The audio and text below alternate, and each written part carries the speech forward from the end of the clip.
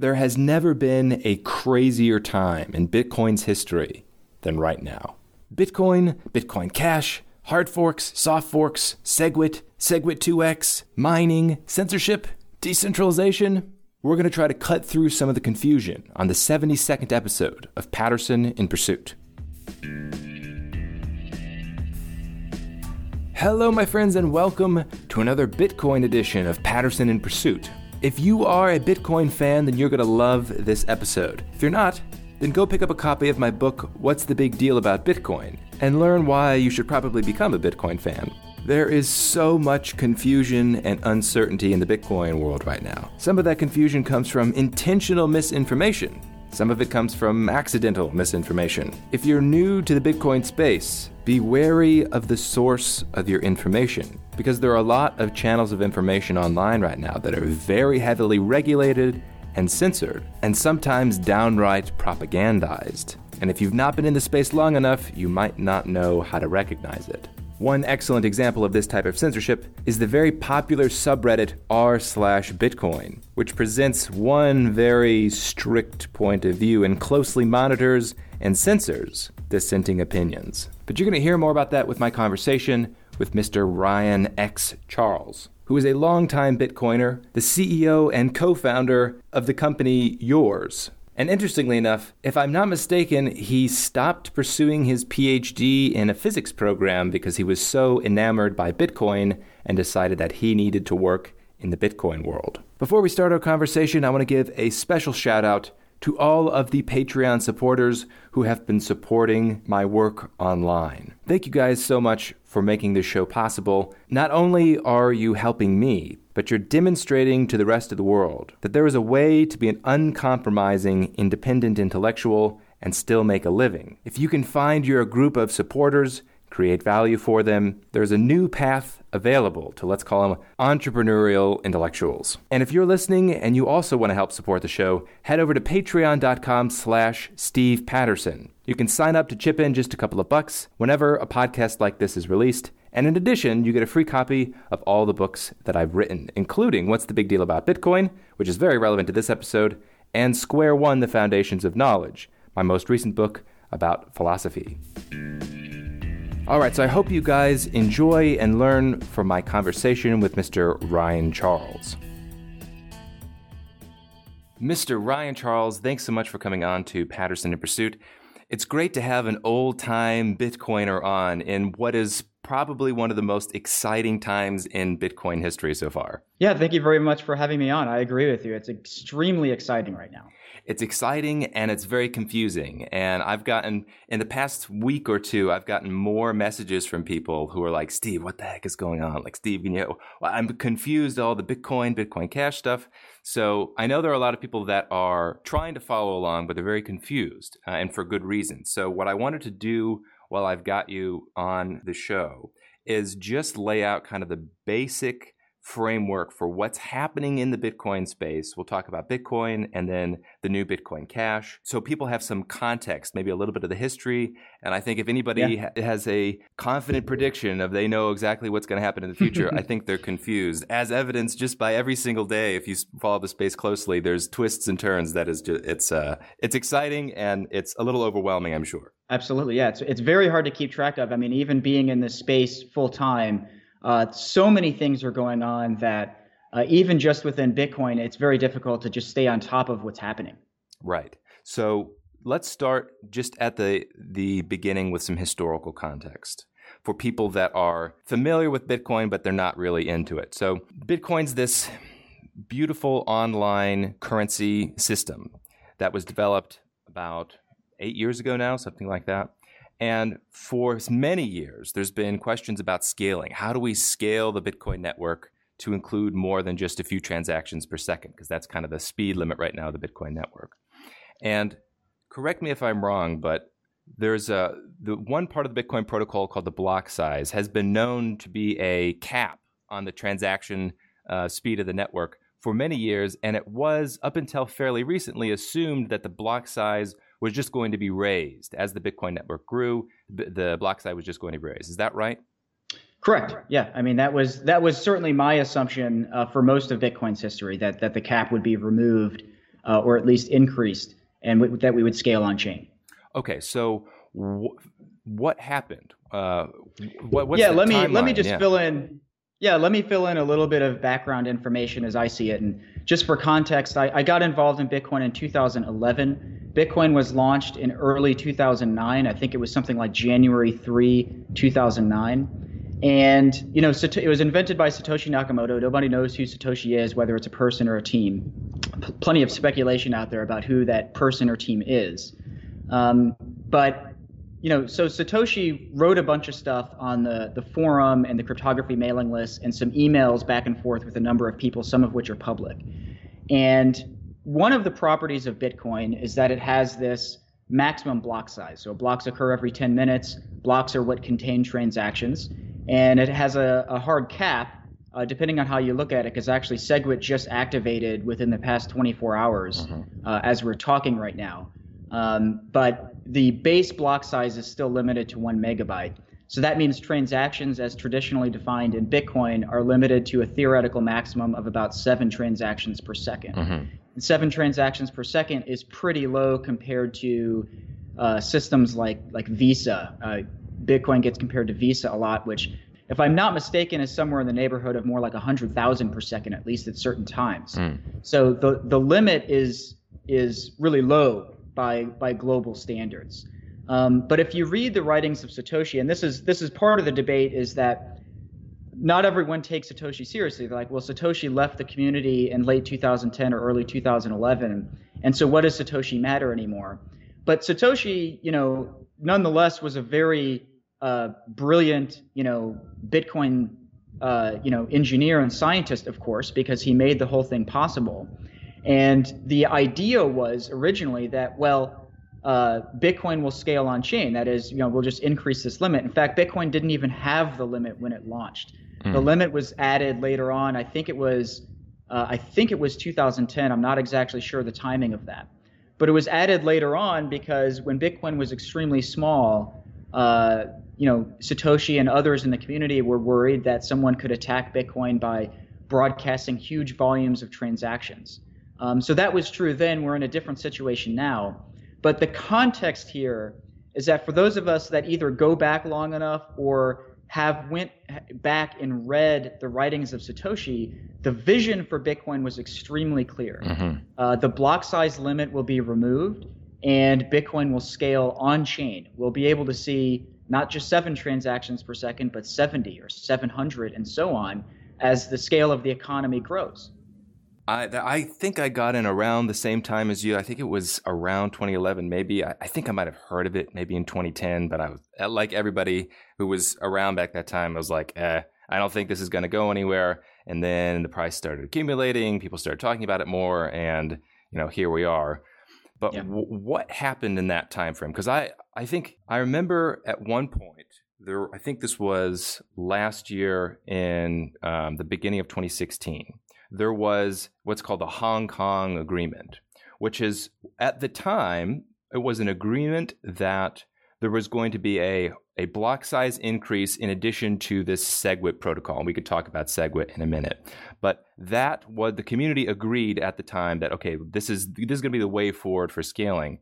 But that didn't happen. Why is it the case that there's been such inertia for raising this block size and continuing the scaling progress? Yeah.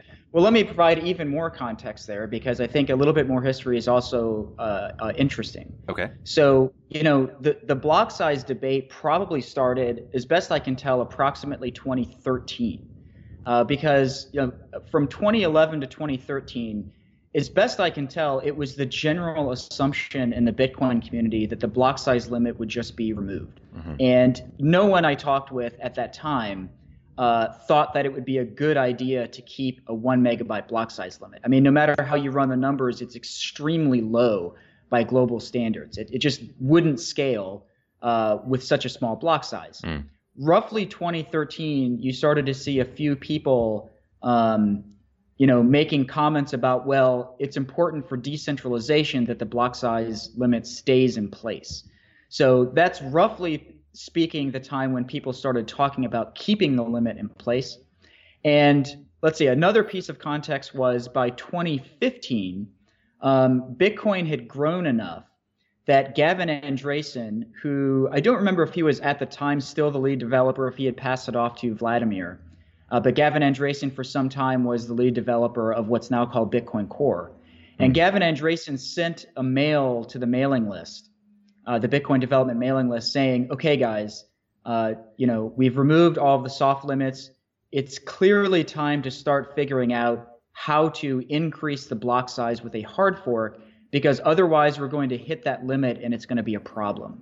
So that was early 2015 that actually kickstarted again, and this is my point of view, so take it for what it's worth, and I don't know everything, but it seemed like some of the people that wanted to keep the limit in place kind of got into high gear trying to figure out how to keep it in place. So that was when we started to see things like, many of the Bitcoin Core developers really didn't like this idea at all about increasing the block size. So, Mike Hearn actually created a different implementation of Bitcoin called Bitcoin XT. And Gavin Andresen thought, well, maybe we'll just implement a hard fork in Bitcoin XT, and maybe people will use that instead of Bitcoin Core. And that was when we started to see things like the censorship in r/Bitcoin and the Bitcoin Talk forum. Because as soon as there was an implementation of Bitcoin that had a larger block size or larger maximum block size, Thamos, the guy who controls all these forums, decided, well, this is an altcoin. This is not Bitcoin because you're changing the consensus rules, and just started deleting all of the discussion about Bitcoin XT from r/Bitcoin and Bitcoin Talk. And so there was a little movement in 2015 to create a Bitcoin XT subreddit that was moderated by Jameson Lopp. That was like, okay, well, we're kind of being censored from the main forums. Maybe we can find some other place to talk. So that sort of stuff started happening in 2015. The censorship and this sort of the vitriol started. It started being a bit like, this is kind of weird. Why are people so opposed to raising the block size? Right. So in 2016, the debate had already been, it had gotten, pretty serious at that point. In fact, in late 2015, there was the first Scaling Bitcoin conference that was put together, sponsored by Blockstream and a number of others. And they discussed and I was there in Montreal. The first Scaling Bitcoin conference was about finding every way to scale Bitcoin that isn't raising the maximum block size. And I shouldn't, maybe it's not quite that extreme. I do remember Peter Risen was there and he gave a presentation, and I sort of pushed to raise the block size when I was there. But most of the talks were more about the Lightning Network and about other things, about other ways to scale Bitcoin. So then fast forward to early 2016, and then we have the Hong Kong agreement. So there was another Scaling Bitcoin conference in Hong Kong, and I don't remember the timing of this or what meetings occurred or whatever, but somehow the miners, and I was not at that conference, but the miners ended up, the miners and the core developers basically had a meeting and decided, okay, look, here's what we're going to do. The core developers announced SegWit.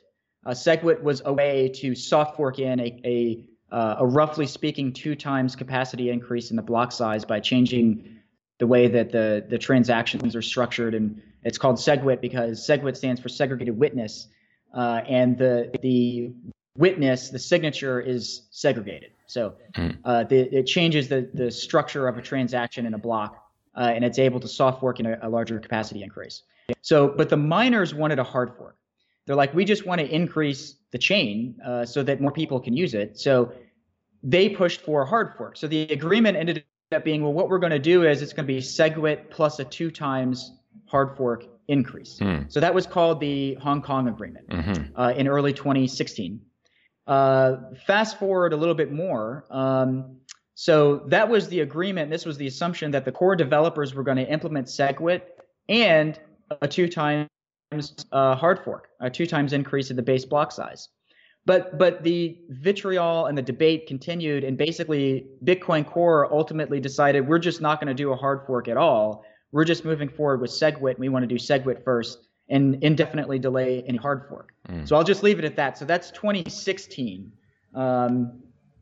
more stuff happen now, but I'll let you, comment or ask questions if you have more to say about that. Okay, so yes, let's address then the concept of decentralization in relation to the block size, because if people are not following this, and this thought has crossed my mind many times, what in the world is the hesitation for raising the block size even to 2 megabytes when it is right now at 1 megabyte, which is a tiny increase? What is the best version of their argument for why we should avoid the block size increase? Sure. I mean, I'll do as best I can. I mean, I'm not really the best person to pitch their argument because I don't agree with them. But so take everything I say, of course, with that in mind. But the argument is basically, look, if you increase the maximum block size, that means the blockchain is going to grow faster. And that means it's going to be more expensive to run a full node. And so that's going to mean that fewer people are going to run full nodes. And so that makes Bitcoin more centralized. That's their argument. Of course, I would disagree with that, but I'll just leave that for a moment. That's the high level view of their argument about why it's bad to increase the block size. Okay, so when you say full node, is that not a legitimate concern? Because it's, at least in the way that they phrase how the Bitcoin network works, they claim that the nodes, there's a distinction between miners and nodes, and they claim that nodes really are the ones that are securing the network, arguably even more so than miners, because if you have miners that are nefarious, the nodes might protect us for some period of time. So maybe they could hard fork to a new hashing algorithm or something. It's supposed to be that nodes have this key function when they're not mining. Is that a correct way to understand how the Bitcoin network works? I mean, in short, I don't think so. It is. I'll start by saying that I think it's a valid concern. I mean, It is true that if the maximum block size is raised, and then assuming, of course, Bitcoin actually gets higher transactions, higher transaction volume when the maximum block size limit is raised, then it is true that running a full node will become more expensive. It will consume more disk space and more bandwidth and more of your computational resources. So that's true. It makes it more expensive to run a full node. I'm not sure that I believe that full nodes are anywhere near as important as they seem to think. I think the miners are incredibly important. I think the miners are what actually secure the network. The miners are why it's difficult to reverse transactions. It's all but impossible to reverse a transaction that's confirmed on Bitcoin. Miners have a much, much larger role to play than full node operators. Okay. So the way I think about this is more in terms of why are you doing what you're doing and what are your incentives? So the miners are mining Bitcoin because they earn money for mining. Full node operators, well, look, I mean, you're processing, you're validating all transactions on the network if you're running a full node. So who would want to validate all transactions? Well, miners want to, because they want to be sure that when they mine a block, they're mining valid transactions, because if they mine an invalid block, then that block will be rejected, and so they lose money. So they want to be sure that they're mining the real blockchain, so to speak, so they're going to run a full node. Another category of sort of user that would run a full node are large businesses that process a lot of money. If they receive large payments, they want to be absolutely sure that those payments are valid. So you can imagine a business, well, like BitPay, that receives, a huge volume, and I don't know what the numbers are, but they receive quite a lot of money in Bitcoin every single day from, people purchasing things with Bitcoin or paying invoices or whatever it is. They want to be absolutely sure that those transactions are valid. So they're going to run a full node. But BitPay is a business. So the fact that a full node is extremely inexpensive to run is not really a factor for them. The bigger factor for BitPay is transaction fees. Transaction fees are vastly higher for BitPay than it is the cost of running a full node. Casual users, people that send and receive small amounts of money, almost certainly just don't need to run a full node. And a concern here is that people will say things like, "But I'll have to trust people if I don't run a full node." But you don't really have to trust people very much. The trust is extremely low. You can validate your transactions very, very well. You can validate the individual transactions you receive. You can query transactions that they come from, make sure those transactions are valid. You can look at the proof of work on the blockchain and see which one's the longest chain without necessarily validating all the history of transactions. Casual users probably do not need to run a full node. It's just not necessary to validate, all of Bitcoin's transactions if you're not receiving huge amounts of money. So your conception then of how the Bitcoin system could operate is one that's the infrastructure is provided by business rather than just individual users all over the world who are trying to maintain the network and run full nodes. Is that right? Absolutely. And we can dive into that because that thought terrifies a lot of people. But that's definitely how I see this playing out over time. So how then do you respond to the claim that is a centralization worry? That, if it's businesses that are providing this service, what happens if they become corrupt, or what happens if they want to change the code, or if governments get involved? If the centralization is not down to the level of the individual users, but of businesses, isn't that a bigger target for like catastrophic failure of the network?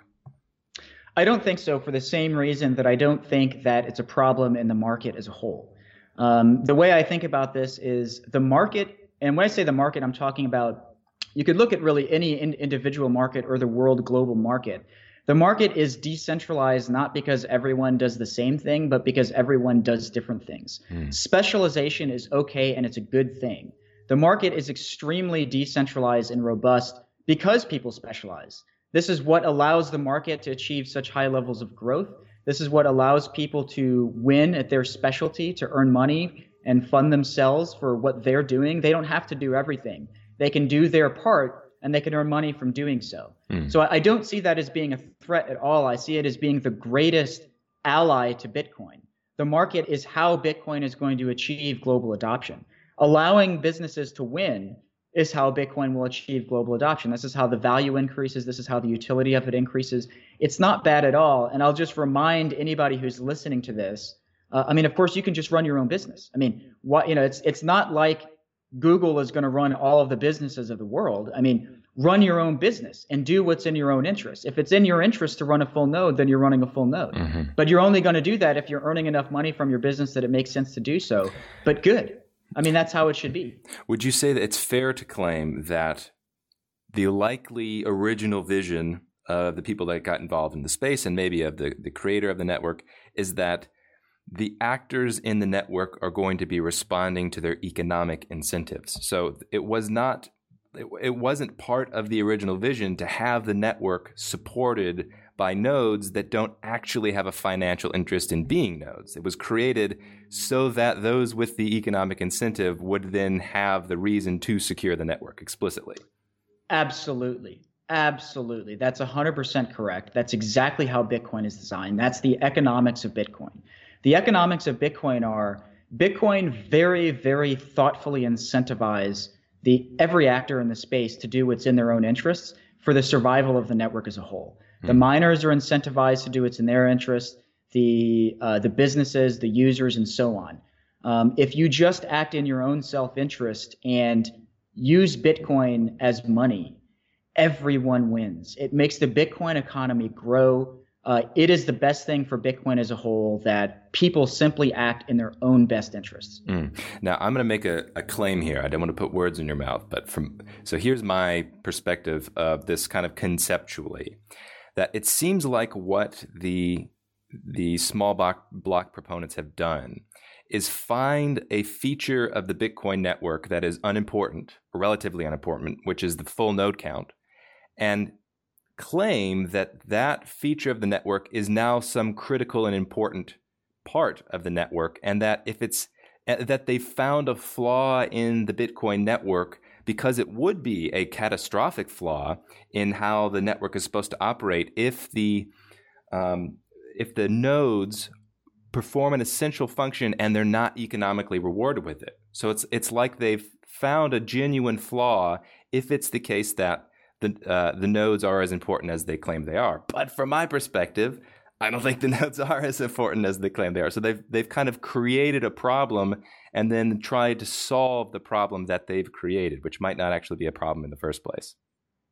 Yeah, that's an interesting way of looking at it. I mean, I think, I think that's true. I mean, I think that they have a philosophy, they being, and I'll be careful how I say this because at no point am I trying to offend any of these people. I'm not trying to say anything bad about them. Right. Most people in that camp are good people. I know many of the people. We just disagree about this issue, and that's fine.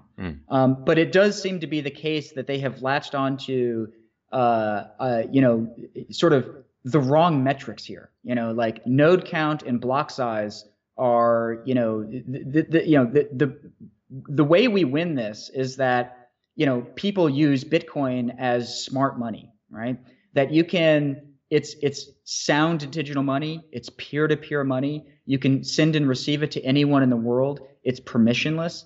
The sound part of it is so important. I mean, Satoshi absolutely nailed the money property of Bitcoin. It leads up to a finite ultimate amount. That's like the master stroke of Bitcoin. It means that all the incentives align to make Bitcoin the money of the future. I think that you're right that these people are looking at the wrong metrics. That node count is not the most important metric. Okay. I think, yeah. Well, what about then mining centralization? So let's say it's the case that, well, maybe nodes that aren't mining, maybe they're not as important as they've been made out to be. But what about the concern of the centralization of mining? Because if it's the case you have bigger block sizes, let's say they're very large block sizes to try to accommodate a large amount of transactions, the ability to mine then does become more centralized because it's more expensive for the reasons that you pointed out. Couldn't that then be a legitimate centralization concern? Well, okay, so there are a couple issues here. First of all, the way I look at this is mining centralization is a problem if it happens. So if it is the case that a single miner has greater than 50% of the network, that's definitely a problem. However, I think this is completely unrelated to the maximum block size. The reason why it's hard to mine is because you have to have specialized computing hardware that's expensive to develop and to acquire, and you have to have a huge amount of electricity to do the mining. Mining is what's expensive, not running a full node. I mean, running a full node, you can do it on a desktop computer. In fact, I'm not sure if this is still true, but it was the case that you could run it on a Raspberry Pi. As the block size increases, that will get more expensive, but it's vastly lower than the cost of mining. Mining is what's expensive to miners, not running a full node. Now, doesn't that mean, though, that as those costs increase, there's going to be fewer and fewer people that can afford to undertake the process of mining? That it's only going to be these mega companies like Amazon that can afford the kind of bandwidth and electricity costs to mine? I don't think that's correct, because in order to mine, what you have to have is you just have to have margins. You have to be able to earn enough money from mining that you're more than covering your expenses. So it's not like there's a single giant upfront expense. It's more like it's just a business, and you have to operate your business efficiently like you would with any other business. There are some upfront capital expenses. I don't know how that will play out over time, but the upfront capital expenses, I mean, you can buy mining hardware. I'm not sure how expensive it is. I'm not a miner myself, but it's not like you have to have $1 million to buy mining hardware. You can be a very, very small miner with a small amount of money. The tricky part is you just have to be sufficiently efficient with your business operations that you earn more than you spend on it. So I don't think that's true. I don't think that the rising costs necessarily exclude new players, because the gains also rise. You can earn money from it, and if you just earn more money than you're spending, it doesn't matter how big you are. Right, that's a good point. So I want to ask one more technical question, and then we'll get into just the recent events. This is the important preface that I think a lot of people miss, is the kind of history and backstory, but the current events are even crazier. But the technical question has to do with simple payment verification, or SPV, because some people will claim that one of the ways that you can scale on chain is by using an SPV system. And then there's a lot of small block proponents that say, no, SPV won't actually scale. This is confused. Can you give just a brief overview of what SPV is and what your perspective is on whether or not it can actually scale? Sure. So SPV is something that was described in the original Bitcoin white paper by Satoshi Nakamoto. It was literally in the white paper, and the white paper was released before Bitcoin, launched, in code and in practice. SPV is just it's a way of using this fancy Merkle tree structure in a block that lets you find and assure that your transactions are in a block without necessarily having the entire block. So if you can see the proof of work, you can identify which chain is the longest chain by looking at the proof of work, and you can then query anybody who has this data to see if your transaction is in there. And the amount of data you need to do this is extremely small. Like it's basically the size of your transaction plus another data structure that, roughly speaking, is also the size of your transaction. It's a very small amount of data. It's trivial. You could do something like this on a feature phone. I mean, it's not a lot of data. So the idea is that you can send and receive money this way without running a full node, and you can still know with confidence that your transactions have been confirmed without validating every transaction on the blockchain. Now that sounds great, but what's the objection then? Why would people say that can't scale? Well, there are a number of objections. So I'll start with the most serious objection, which is the way that SPV clients are currently implemented rely on something called Bloom filters to query other nodes for your transactions. And Bloom filters let you, basically the idea is that you don't want the other nodes to know which transactions are actually yours. So you set up a filter that sort of randomly selects other transactions, including yours, and you query those. And the way this Bloom filter system is implemented in current full node implementations, it's pretty inefficient. When you add a new Bloom filter, in order to actually know every single transaction, you have to scan the entire blockchain to do that, which is extremely, it's like just incredibly inefficient. Okay. So that's the objection. Now that objection, however, is just because of the way that the things are currently implemented. It's true that if it's implemented that way forever, that doesn't scale very well. It's a very poor property. It's a huge burden on full nodes to service the SPV nodes. But there are vastly simpler ways to do this that don't require Bloom filters. So it sort of depends on exactly what properties you're looking for in a wallet, how private you want it to be, and so on. Jameson Lopp wrote an article recently sketching out just how expensive it was to run a full node that services SPV nodes using this this algorithm. But I responded to him and sketched out an alternative solution. So if any of your listeners who are curious about that could go read Jameson Lopp's article and my response to it. There's a very simple way to completely solve all of the problems, which is when you are paying someone, you just give them your transaction directly. So instead of having them query the blockchain to try and find your transaction, you just give it to them. I mean, if you're going to pay somebody, it ought to be pretty straightforward to just hand your transaction to them. I mean, whether it's a merchant on the internet or it's in person or whatever it is, you probably know the person that you're paying, and you can communicate with them and hand them the transaction directly. And if you do that, they don't need to use any of this fancy Bloom filter stuff. They can just query for that transaction directly. So, problem solved. Again, like there are privacy concerns here. So, you'd have to sketch out, exactly what your privacy concerns are, but there are ways to solve all these problems. Like it is a software problem, not a protocol problem. In my opinion, SPV absolutely can and will scale to billions of users. Billions. Okay. So that's a perfect segue, because I think given the nature of the censorship online, which a lot of new users are maybe unaware of, the voices about on-chain scaling have been silenced. So people genuinely think that the way that they're approaching the problems in Bitcoin is by looking at node count, by thinking that SPV actually can't scale, and they don't hear any other voices which are trying to say, hey, actually, we can probably solve these problems. So we've got these two camps. They've become impassioned and emboldened, and then I think the next historical step to set up the immediate events that are going on is the UASF.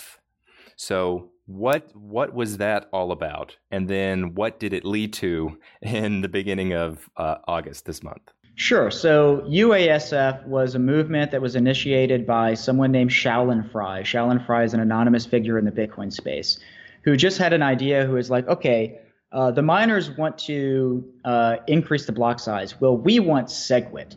So he put together an idea. I don't know if it's a he or a she, but they put together an idea for UASF. It stands for User Activated Soft Fork. And the idea was that on August 1st, they're just going to fork Bitcoin to start activating SegWit with no corresponding hard fork to increase the block size. And what they're going to do is they're going to start ignoring blocks generated by miners that don't support SegWit. So the idea was that the users could force the hand of the miners into accepting segregated witness. That was the idea of UASF. Now what happened there is, so part of this, whole situation is confusion around who actually has what power here. Is that even possible for the full nodes to like force the hand of the miners? So they just start ignoring the blocks from the miners, but so what? I mean, it mattered. Like, what are the businesses running? I mean, who's actually running these nodes? Because if you're just running a node by yourself and you just start ignoring blocks from the miners, well, that has no impact whatsoever because you're just going to, delete the miners' nodes, but the economy goes on. Mm-hmm. So it would only matter if UASF happened, like if a business supported UASF, because they could fork off their business onto a different chain. So part of it is just like it was unclear exactly. And although I think the miners have a lot more power in this situation, it genuinely wasn't clear like what actually could happen here. I mean, what will happen with UASF? Will that actually cause a fork? I mean, I wasn't really sure. But so that started, I think it was in February. And so there was a movement for UASF, and all of a sudden you see like a bunch of people, changing their Twitter handles to include UASF in it and declaring their support for UASF and attacking the miners, which is a whole other story. But there is a lot of vitriol against the miners, accusing Jihan of, being, the central leader of Bitcoin and things like that. This sort of UASF movement being extremely in favor of just forking off from the miners with their own chain. So what then happened in response to that was Bitmain, which is so Jihan is the CEO of Bitmain. They're the largest miner based in China, and they're like, okay, well you guys are going to fork off. I mean, this is potentially a disaster for the network. What we're going to do is we're going to create UAHF, which is user activated hard fork. And the original idea of UAHF was if UASF actually happens, then what they're going to do is they're going to hard fork off without SegWit to a larger block size, and that would also occur on August 1st, but slightly later than UASF to make sure UASF actually happened before the hard fork happened. So originally UAHF was like a backup plan in case UASF happened. Right. And I'll leave it at that. There's of course more to the story, but maybe you have comments or questions about that before I finish the story. No, you keep going. So what then happened is there's another miner called Via BTC, also based in China, and Bitmain is a minor investor in minor as in less than 50% investor in, but they do have financial ties in Via BTC. Via BTC decided, we're sick of dealing with Core and the small block people. We're just going to fork off anyway. We're just going to do UAHF on August 1st, no matter what happens with UASF. So they named their initiative Bitcoin Cash, and they used the same code base that Bitmain was going to use for UAHF, which is called Bitcoin ABC. Bitcoin ABC is a new implementation of Bitcoin. That's a fork of Bitcoin Core created by Dedalnix and Freetrader, the two primary developers on that software. And they actually did and also a number of other developers from other implementations like Bitcoin Unlimited, Bitcoin Classic, and Bitcoin XT all collaborated on the spec for this, and they all ended up adding support for this. So there are actually at least 4 different implementations of this. But anyway, Via BTC decided to just do it anyway. So that was in like the middle of July. Via BTC announces, okay, we're doing Bitcoin Cash. That is, UAHF, we're just going to go ahead and do it whether UASF happens or not. So they announced it, and then 2 weeks later it happened. And now all of a sudden we have a new version of Bitcoin called Bitcoin Cash that has more than $10 billion in value. And I'll go check right now, but it seems to vary between being the third largest and the fourth largest cryptocurrency in the world. And at this rate, it's only like 3 weeks old. So at the present time, it has a market cap of $10.6 billion. And I mean, today is August 24th. It only, was created on August 1st. So here it is 24 days later, and it's a $10 billion system. I mean, it's absolutely shocking. Right. And other stuff happened. It's so ridiculous how fast this is happening. It's unbelievable. I mean, even being involved full time, it's very difficult to keep track of everything. But we've seen some really, really major impacts from the existence of Bitcoin Cash. So we've seen the mining profitability. So originally when Bitcoin Cash launched, it was not more profitable to mine. It was less profitable. So VIA BTC mined it for themselves for a while. But they added a very key change to the protocol along with the hard fork, aside from just increasing the block size. They added this emergency difficult adjustment algorithm that if blocks aren't found fast enough, the difficulty adjusts downward more rapidly. And so what that means is it becomes profitable quickly if there's less mining power. So what happened is the mining power was very small. Eventually, it did the emergency downward adjustment a few times. It achieved a sort of stability point where it was not profitable, but VIA BTC kept pushing it and kept mining it anyway. And then somebody in South Korea bought a huge amount of Bitcoin Cash, sending it from $200 to $800. And then all of a sudden it became profitable. And that was right before another downward difficulty adjustment. So it became profitable. Then the difficulty adjustment adjusted downward one more time, decreasing the difficulty by 41%, and rapidly raising the profitability of Bitcoin Cash versus Bitcoin. So all of a sudden it was something like 150% more profitable to mine Bitcoin Cash. So a huge fraction of Bitcoin miners, something like 30 or 40%, all switched over to Bitcoin Cash for about 2.5 days and mined Bitcoin Cash. And this sent Bitcoin fees up significantly because a large fraction of miners left for a different coin. All this happened in a very short period of time. So the difficulty adjustment occurred on Saturday, and so many miners switched that, look, normally the difficulty adjustments are supposed to take 2 weeks. So many miners switched to Bitcoin Cash, raising the hash power so much that the next difficulty adjustment occurred just 2.5 days later. That's crazy. And so then it became very hard again. Then for a couple of days there, the blocks were coming in very slowly. And then all of a sudden, then the price was somewhat stable. The price is currently about $643 for Bitcoin Cash.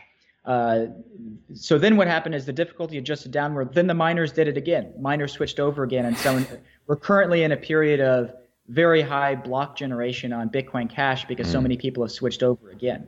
So it's just crazy. I mean, so Bitcoin Cash has had a giant impact on the space because it's created a huge amount of new value. Depending on how you look at it, you could say maybe it's taken value from Bitcoin. It's unclear how to look at that. But it's also shifted the mining power. So we're in an unstable state right now where it's unclear what's going to happen. I mean, are we going to reach an equilibrium where Bitcoin Cash stays at its current value and then a certain number of miners just pick one or the other and it stays there? Or if the price changes significantly on one or the other, it really changes the difficulty equation and the profitability equation for the miners, so they can switch, and they can switch in an instant. I mean, they can switch just as soon as one is more profitable than the other. They instantly switch. So it's very unstable. Now, doesn't that seem like that's a problem that needs to be resolved? Because if you've got this huge difference in the time it takes to generate blocks, doesn't that mean it's going to also affect how long it takes to confirm transactions? Like, that's not a good circumstance. No, it's not. It's a very weird circumstance. So the length of time it takes to confirm a transaction on Bitcoin Cash can change quite a lot. It can take something like 2 hours if you're in one of these, the miners have left situations, or it can take 1 minute if the miners have piled in and have started mining Bitcoin Cash. So I wouldn't say that's a good thing at all, but it's also just not surprising. Like I'm not really sure it's bad either. What it is just a sign that this is a very dynamic and unstable situation. Now, if that weren't crazy enough, there's another piece of the puzzle here, which we didn't even mention, which is the SegWit 2x proposal that the Bitcoin community, a large part of the Bitcoin community, agreed to earlier this year. So I'll try to summarize it, and then if I make a mistake, please correct me. So I don't exactly know when this agreement was, but there was another agreement like the Hong Kong agreement at the beginning of 2016. It's called the New York Agreement. The New York Agreement is essentially a new version of the Hong Kong agreement. It says, okay, we're going to implement SegWit, and we're going to also have a 2 times hard fork increase after the implementation of SegWit. That was agreed to, but I think at the time it was like 95% of the hash power of the entire Bitcoin network. And this was before the Bitcoin Cash split. So now we're in a period as of today or yesterday where the SegWit has actually been implemented on the main Bitcoin network, but the hard fork has not been implemented. And so now there's a great amount of controversy. Is the hard fork going to happen or is it not? So far, is that correct? Yeah, that's correct. And I'll just provide a little bit more context there, but all that's true.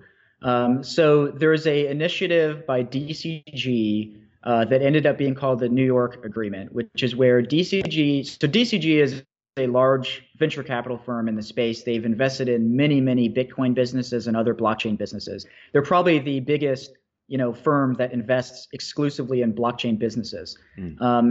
They basically reached out to all of their businesses, which includes our business, yours.org. They reached out to us and basically asked if we would be willing to sign this agreement. And we thought, okay, well, this is a good idea. We'll do SegWit and a 2x hard fork. This is a good compromise. Why don't we just do this? It's basically the same thing as a Hong Kong agreement, as you said. This is a way to reach, consensus with the community. We agree to this if other people agree to this. Like, that's a perfectly valid path forward. So we signed the agreement, and we're on the list of the supporters of what's now called the New York Agreement. It's called the New York Agreement because DCG arranged this before the consensus conference in New York in May. And then in New York, there is a meeting amongst various parties that did not include us. It included more of the major businesses like BitPay and BitGo. They, just basically affirmed this sort of idea. The Bitcoin Core developers were invited, people like Matt Corallo and Eric Lombroso, but they didn't go.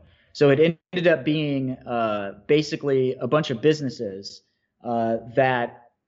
businesses, and I think miners were there. I'm not sure what miners, but basically a large chunk of the industry decided, let's just do it this way. This is going to work. So that became called SegWit 2x or the New York Agreement. It goes by different names. And the idea is to have SegWit, launched, which it now has on Bitcoin, and then to have a 2x hard fork increase in the base block size in November. And so that's still moving forward. And the plan for SegWit 2x is that there's going to be another hard fork of Bitcoin in November. And so there's tremendous uncertainty here over exactly how this is going to play out and what's going to happen. Are we ultimately going to have 3 different Bitcoins? That's a very peculiar thing that no one wanted to happen, but that might happen. Now with that, so one of the pieces of the puzzle that is very frustrating for me as somebody that's been in the space a while, I'm rooting for Bitcoin. I think it's totally world changing. Why wouldn't it be the case that we could have, let's say, 2 chains? I get why Bitcoin Cash exists, and I get why we would have the SegWit 2x chain. Why would there be a third one? Why wouldn't it be the case that the small blockers are on board with SegWit 2x? The actual difference between SegWit and SegWit 2x is tiny. So why wouldn't that be the solution that we all celebrate and come together and say, hey, yay, this is it? Why would they insist on 1 megabyte versus 2? Yeah. Good question. So first of all, it's definitely a fact that Bitcoin Core and what I call the core followers absolutely do not want SegWit 2x. They just want SegWit. They do not want the 2x hard fork. Why they want that is a different question. I mean, again, I'm not the best person to ask, so I'll do the best job I can to phrase the arguments as I see them, but anybody out there, should take this, take this with my own opinion in mind, which is that I personally prefer larger blocks. Mm-hmm. But what they just do not like the way that it happened. They don't like that industry came together and agreed to this. They do not want Bitcoin to be governed that way. And furthermore, so that's part of it. They don't like the precedent that this sets for governing Bitcoin via consensus of a bunch of businesses. They don't like that.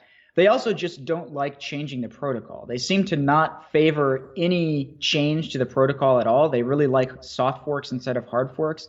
And again, they're also really worried about the increasing cost of a node. Although, as you say, I mean, like, it's such a small difference. It really makes an absolutely negligible difference in the actual cost of running a node as far as anyone that actually uses a node is concerned. A 2x increase is nothing. I mean, it just doesn't matter. It doesn't significantly raise the cost at all.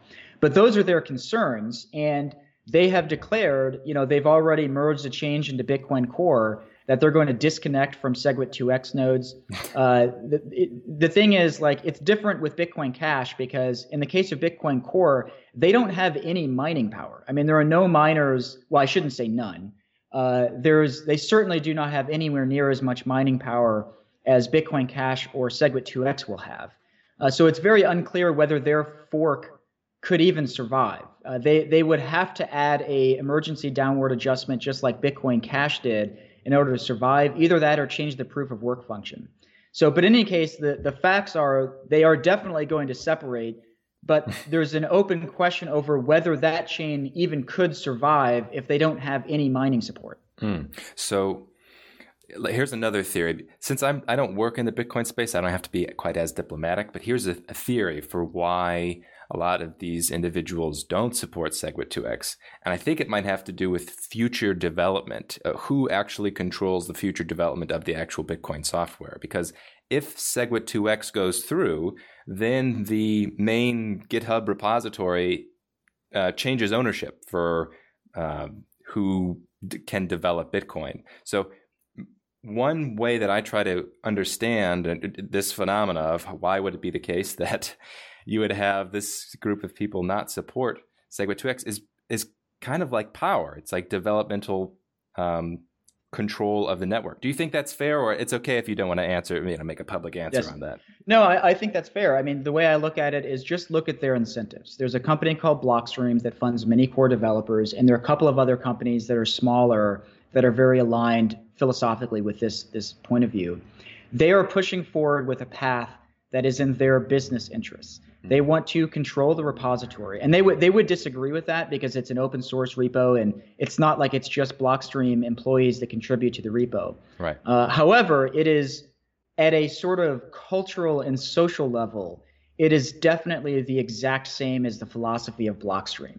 So they control it not necessarily by literally employing every single core developer, but by controlling the philosophy and the communications channels around this stuff, and controlling the narrative around it.